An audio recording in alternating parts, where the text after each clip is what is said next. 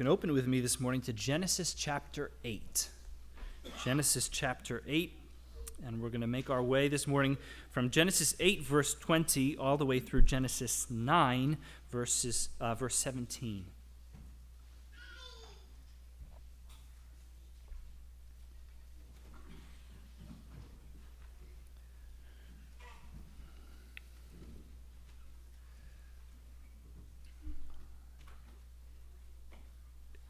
It seems to happen over and over again as we make our way systematically through books, first Mark and now Genesis, that whatever text the Lord brings before us on a Sunday morning just perfectly seems to intersect and meet precisely where we are as a church and precisely what's going on in the world. And I felt that was especially true this week with everything that's going on in the news and the Roe decision and all of the fallout and reaction to that.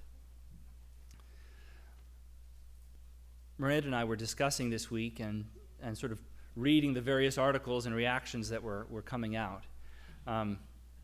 When I was speaking with people, arguing with people on the abortion issue maybe 10 years or so ago,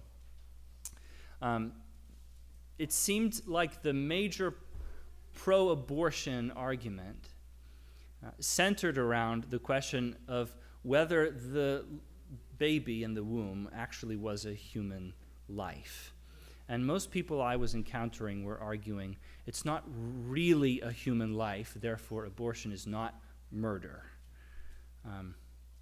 And not everyone has gone to this extreme, but some of the rhetoric has escalated to the point, and there's one article Miranda and I happened across this week that was arguing basically, yes, a baby in a womb is a human life, but we should be able to kill it anyways, and here's why. And this is where some of the rhetoric has gone, and this was shocking to me, surprising. But in some ways, in terms of worldview thinking, it shouldn't be surprising. Because we live in a culture and in a society which has gradually and seemingly inevitably left behind the moorings of the Word of God and of what God has said. And we're now wandering on the sea of moral relativism. And in a society where there's no moral absolutes, where we can do what's good in our own eyes, who's to say what a human life is and isn't? And who's to say what we should do with a human life, right? If what's right is what we want to do, then we can do whatever we want. And this is just another one of those issues where, I come back to this again and again, it's either Christ or chaos. We either will be grounded in the Word of God or things will go really squirrely really fast. Our passage this week covers God's covenant with Noah. God's covenant with Noah. And with Noah, actually, his covenant with all creation, with the whole earth, human beings, and as we'll see, actually the animals too. And what I want us to see in this passage this morning is that in his covenant with Noah, and actually with all of us, God has graciously commanded and promised life. Life. Our God is a God who loves life. He invented it.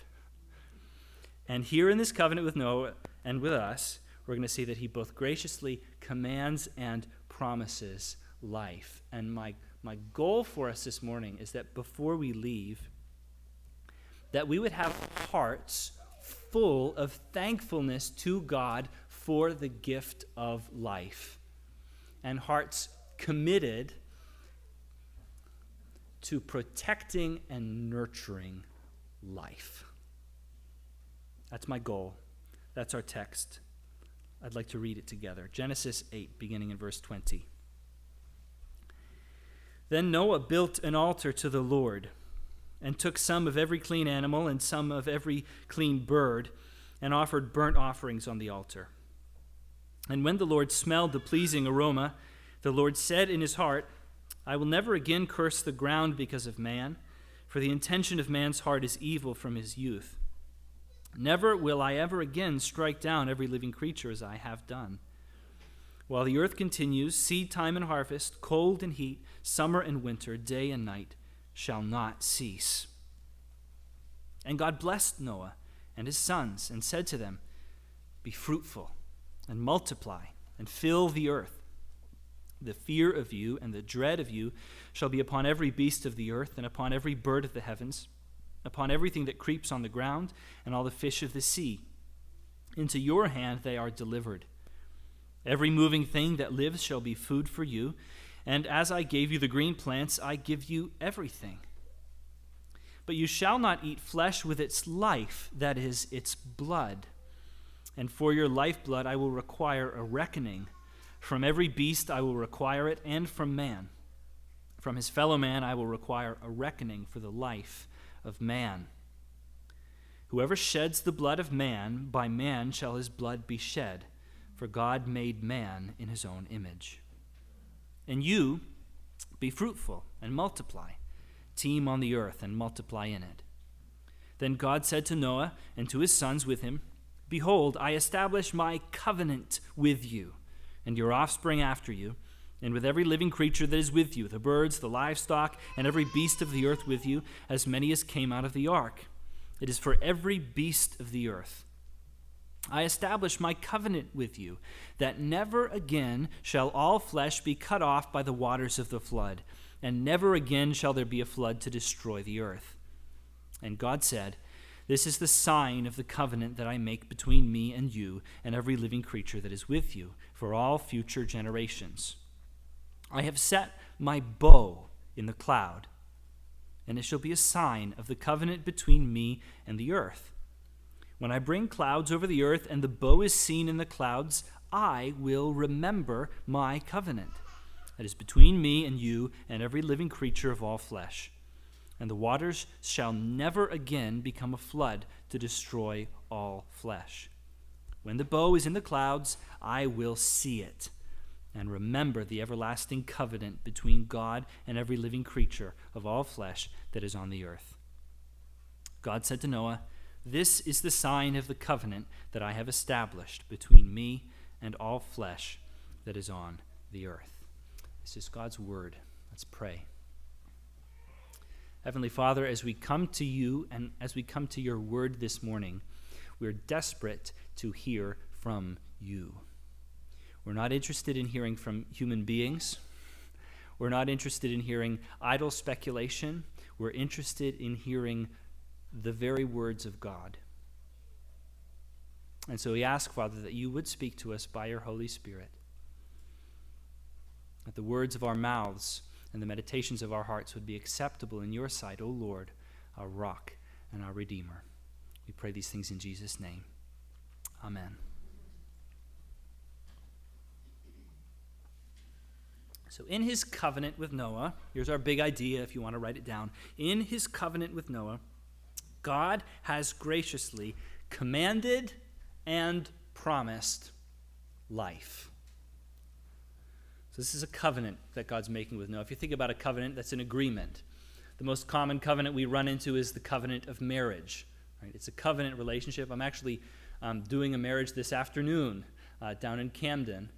And in a marriage covenant, what do you do when you come to the ceremony?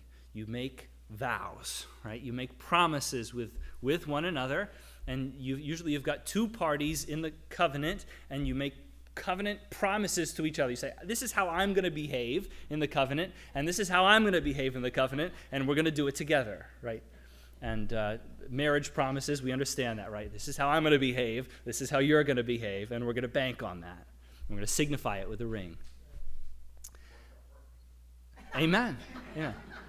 So this is a different sort of covenant because this is not a covenant between human beings, right? This is a covenant between God and, as we'll see, actually the whole earth. God and all living creatures. And there's sort of two parts to this covenant arrangement.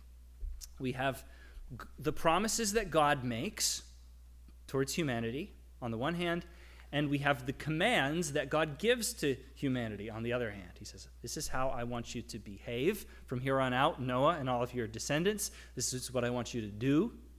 And this is what I'm going to do for you. Okay? So we'll sort of look at those two parts, God's commands and then God's promises to Noah and his descendants. So let's start with the commands. We pick up in actually Genesis 9, verse 1.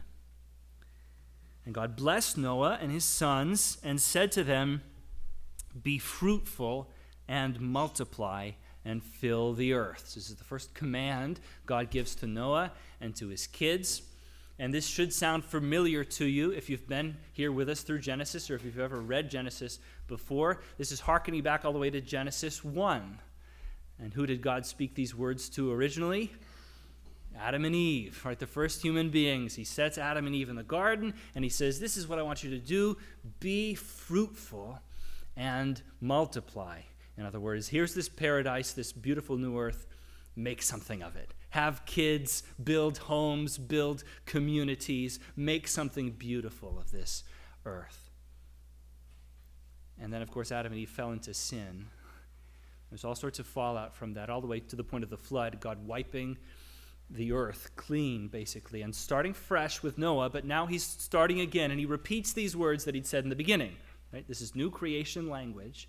He's saying, all right, Noah, now you be fruitful and multiply and fill the earth.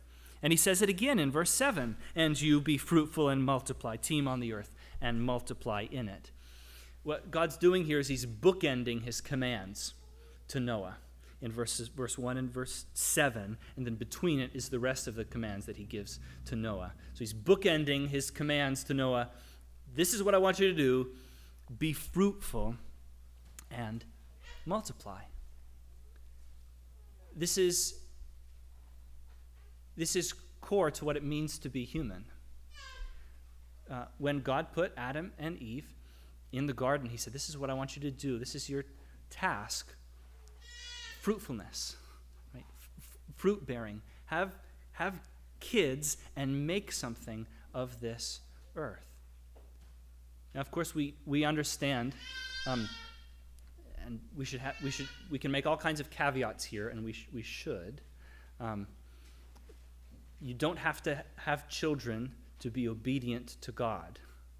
Okay, this command to be fruitful and multiply, it's to all of humanity, but we know from a number of places in God's Word. Paul in 1 Corinthians 7 outlines that some Christians in the New Covenant are called to a life of celibacy, a life of singleness, and this is good and it's right. And we know that for some couples, God does not give the gift of children. There's a number of examples of this in Scripture, of God withholding children from couples, and that's a very difficult thing to wrestle with. And much more could be said on this topic. But we trust that God is good and that he's kind, right? And that even in that very difficult situation that God is working for our good. With those caveats, we come back to the clear command of God. That as a general characteristic of what human life is supposed to be is fruitful multiplication. Men and women building homes, building families, building communities, making something wonderful of this world. Be fruitful and multiply and fill the earth. There's all kinds of ways in which this command is under attack in our day.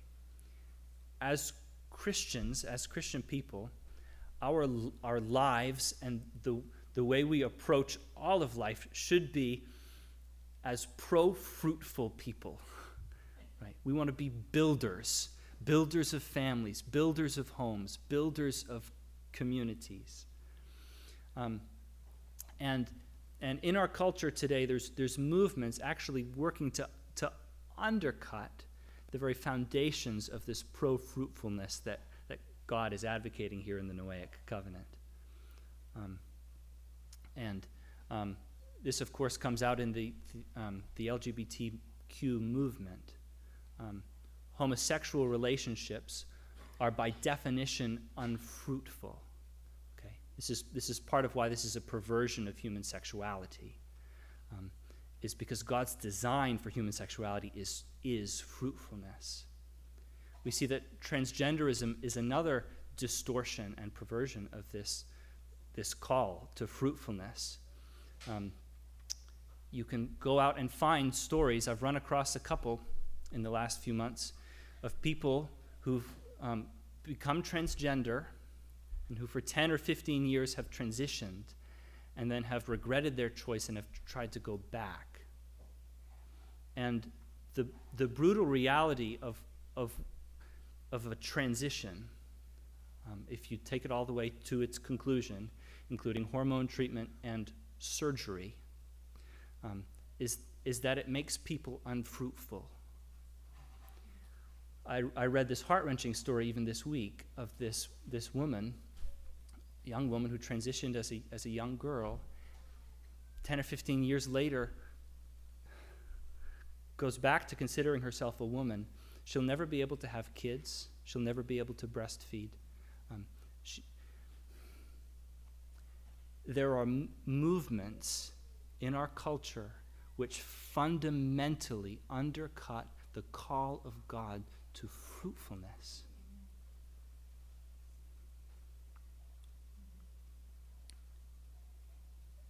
And I say all this not so we'll be Christians who are characterized by what we're against, but that so we would see clearly what's going on in the culture, and so that we'd be able to orient ourselves to be pro-fruitfulness, pro-life in the widest possible sense of that term, that we would love what it means to be human. So part of God's command here is multiplication. He's advocating fruitfulness. And the other side of the command here has to do with prohibiting, sort of putting up walls around attacks on life. So in verse 2, the Lord lays out that the fear of humanity is going to be on the animals now. He gives animals to Noah and his family and to us for food. Apparently before this, Adam and Eve and their descendants were not carnivores. They're vegetarians. And now the animals are being given to humanity for food. So amen for steaks and burgers. One prohibition is made, however, in verse 4, but you shall not eat flesh with its life, that is, its blood, which is interesting. Don't eat blood because, we're told, the blood is the life of an animal. Don't eat flesh with its life, that is, its blood. And this just makes logical sense, right? When you want to know if someone's alive, what do? You check their pulse, their blood flow. We know that if someone loses too much blood, what happens? They die. There's a sense in which the blood is the life of a person. And God is ruling blood off limits for eating here. Verse 5, for your lifeblood I will require a reckoning. From every beast I will require it, and from man. From his fellow man I will require a reckoning for the life of man. What God's doing in fencing off blood is he's raising up and elevating the dignity of life. He says, this is a serious thing to take someone's life. As a way of honoring that, you don't eat the blood, the life of an animal. And then he goes on and he says, and for you, he's talking to humanity now, for your lifeblood, verse 5, I will require a reckoning. Now, this is a new commandment. This is a new institution here. You remember a couple chapters ago, there was the first murder, right? Cain killed Abel out of jealousy and out of anger. And what did God do to Cain? He put a mark on him as a merciful thing, right? As this gracious thing to protect him. He protects Cain, and Cain goes on and he has children. They have children. They have children. And within a few generations, you get Lamech, And remember, Lamech's doing multiplication on murder, right? He's saying, well, if Cain's revenge is sevenfold, then my revenge is 77-fold, right? If Cain was a murderer, how much more I'm going to be? And so what God does here is he institutes a new sort of justice, where he says, if someone's going to take someone else's life, then their own life will be forfeit. And this is God's institution of this. For your lifeblood I will require a reckoning. Verse 6, whoever sheds the blood of man, by man shall his blood be shed, for God made man in his own image. Notice the rationale there. God made man in his own image. In other words, human life possesses such dignity, such value, because human beings are made in the image of God in this unique place in creation, that because of this fact, we daren't even consider taking a human life. And if someone does take a human life, this is such a serious thing that their own life will be forfeit. Whoever sheds the blood of man, by man shall his blood be shed. This is God's gracious way of putting up guardrails for us. What we see in the chapters preceding this up to the flood is that on our own, we tend to multiply our sin, and we end up spiraling out of control very fast, this snowball effect of sin. And so what God is doing here is he's instituting the system of justice. And what's fascinating is that he doesn't say, I'm going to strike down anyone who commits murder. He actually entrusts this task of justice and of governance to human beings. Whoever sheds the blood of man, by man shall his blood be shed. He's actually entrusting this task of executing justice to the human community. And here's the first hint we have in Scripture of the idea of any kind of human government. Now, some of us can be very suspicious of government, and rightly so in some ways, because every human government is filled with sinners. But you can't be a Christian anarchist, because government is God's idea. And we can debate over what government should look like. But we see here in the Noahic covenant, God introducing the idea that every society, every group of human beings needs to have some way of executing justice. There needs to be some magistrate, there needs to be some judge, there needs to be some king, some Congress, something which is able to determine this person has committed a murder, they need to be punished, right? And to be able to execute that judgment. And so human government is God's idea. It's a way of curbing sin. And we see this play out in more and less successful ways in more and less successfully just societies. Right? In societies like ours, in countries and in cultures where there is a relatively consistent system of justice, you see relatively consistently that crime and murder and these things go down. Right? And you see relatively consistently in nations, in countries, in cultures where injustice is the norm, that crime goes unpunished and that people are incentivized all the more to sin. And so human government, though plagued by sin, is God's idea. It's a good thing.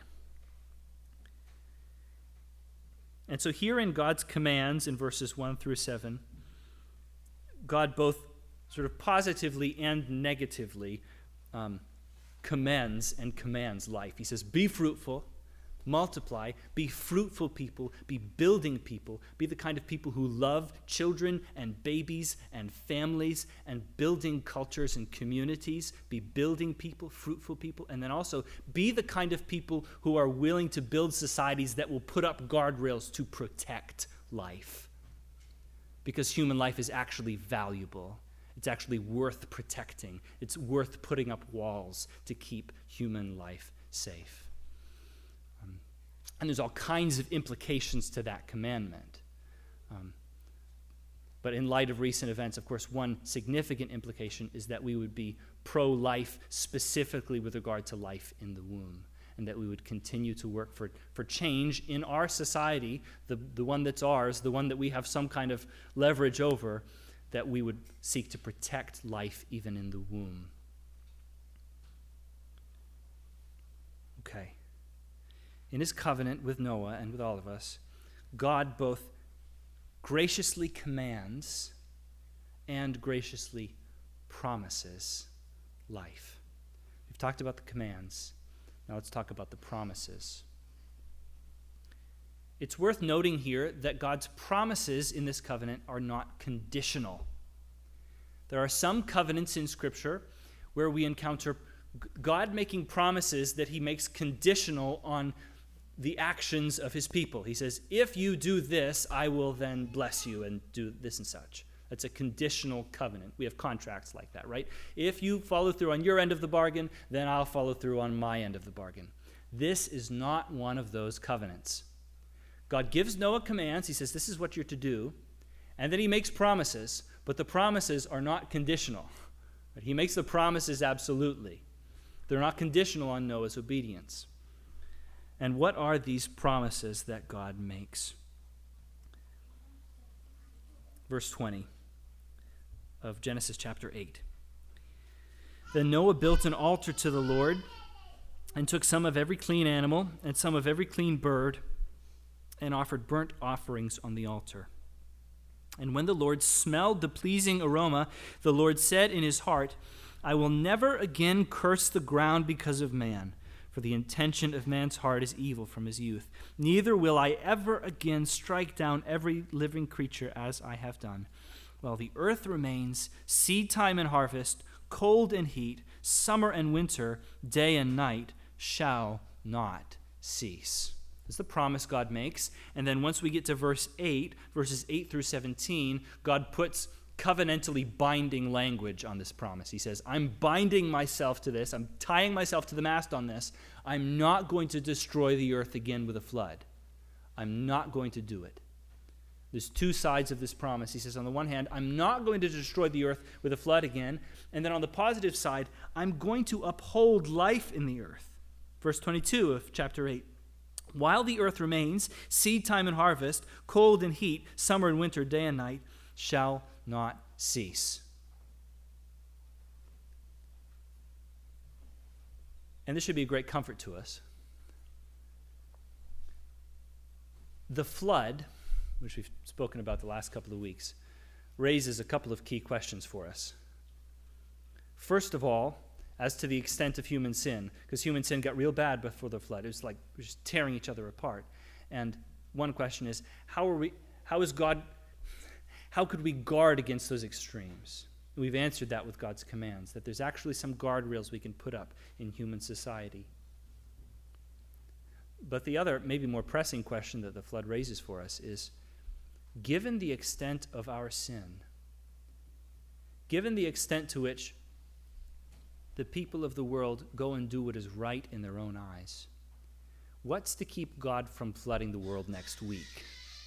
Right? What's to keep this pattern from recurring over and over and over again? Right? Maybe you wonder, maybe that's in Noah's mind, right? He's like, all right, I'll be fruitful and multiply, but is there going to be another one of these? And in order to assuage that fear, God makes these promises. He makes these promises. I'm not going to flood the earth again. Not only am I not going to flood the earth again, I'm going to uphold these rhythms of life. It's almost poetic, 8:22. While the earth remains, seed time and harvest, cold and heat, summer and winter, day and night shall not cease. That these regular rhythms of life, right, of the first signs of spring and the first snowflakes in the winter, right? The leaves turning in the fall with regularity, right? Every fall they turn, and it's always the maples first, and then these rhythms, these regular rhythms of nature should remind us of God's constant provision for us. The world doesn't hold itself together by itself. God upholds the world by his gracious providence and by his kind promises.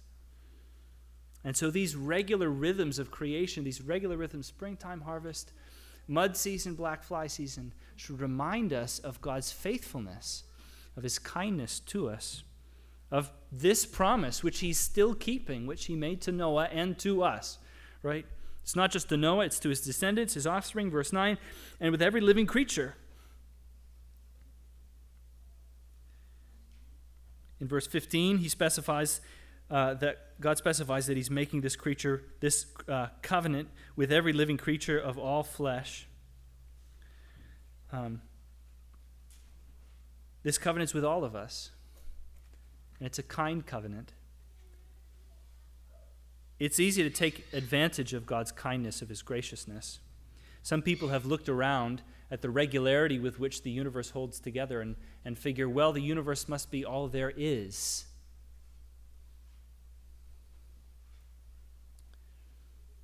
In a way, it's like committing a grievous sin one day and then waking up the next morning and looking around, and it's like, well, the sun still rises.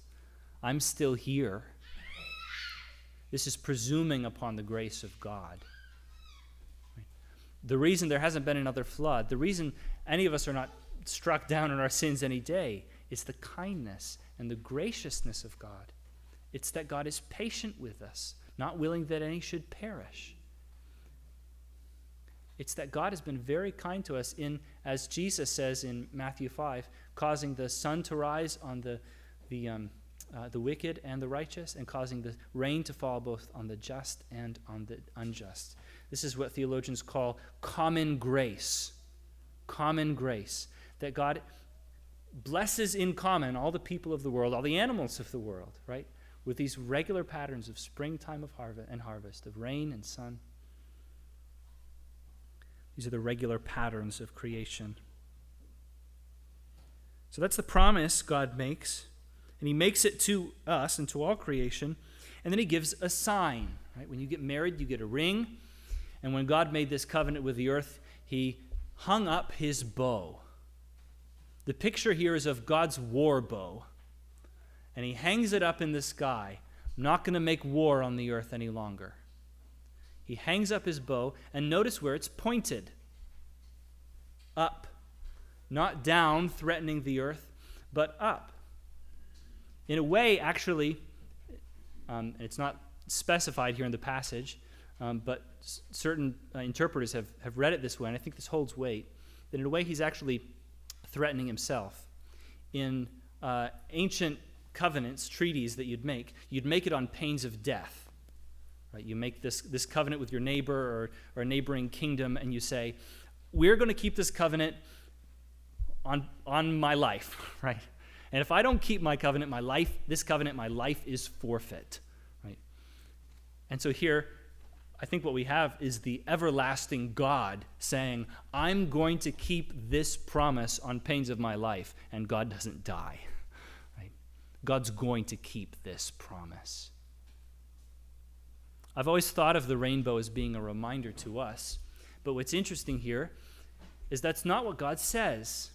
He doesn't say it's supposed to be a reminder to us. He says it's supposed to be, in a sense, a reminder to himself.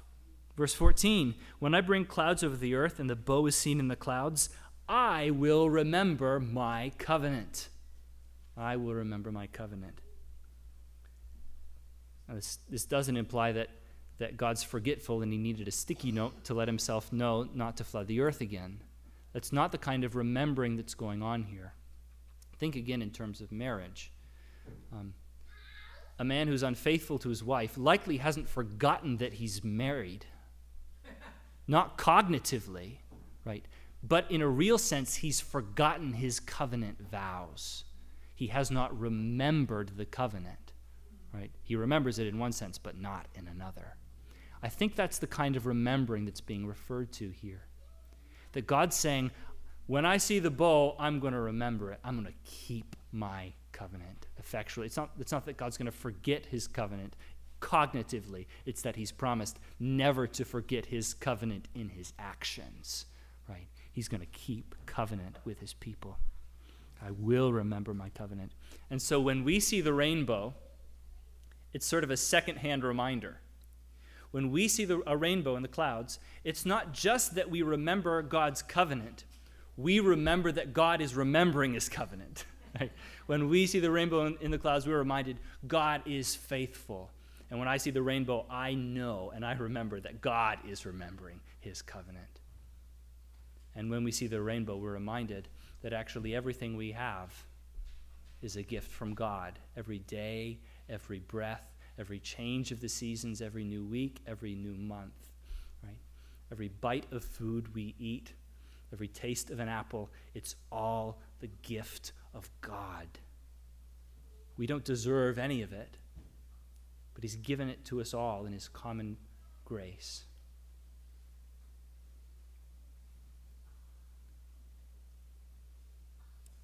God, here in this covenant, both commands and promises life. He lays out for Noah and his descendants, this is how you're to be pro-life, pro-fruitfulness. Be fruitful, multiply, protect the vulnerable, protect against murder and against infringement on the image of God.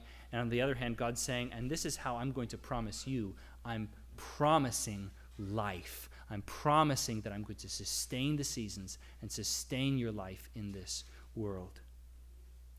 It's an amazing thing, and it's a promise that we can bank on every day. And it's a promise that comes on the heels of sacrifice.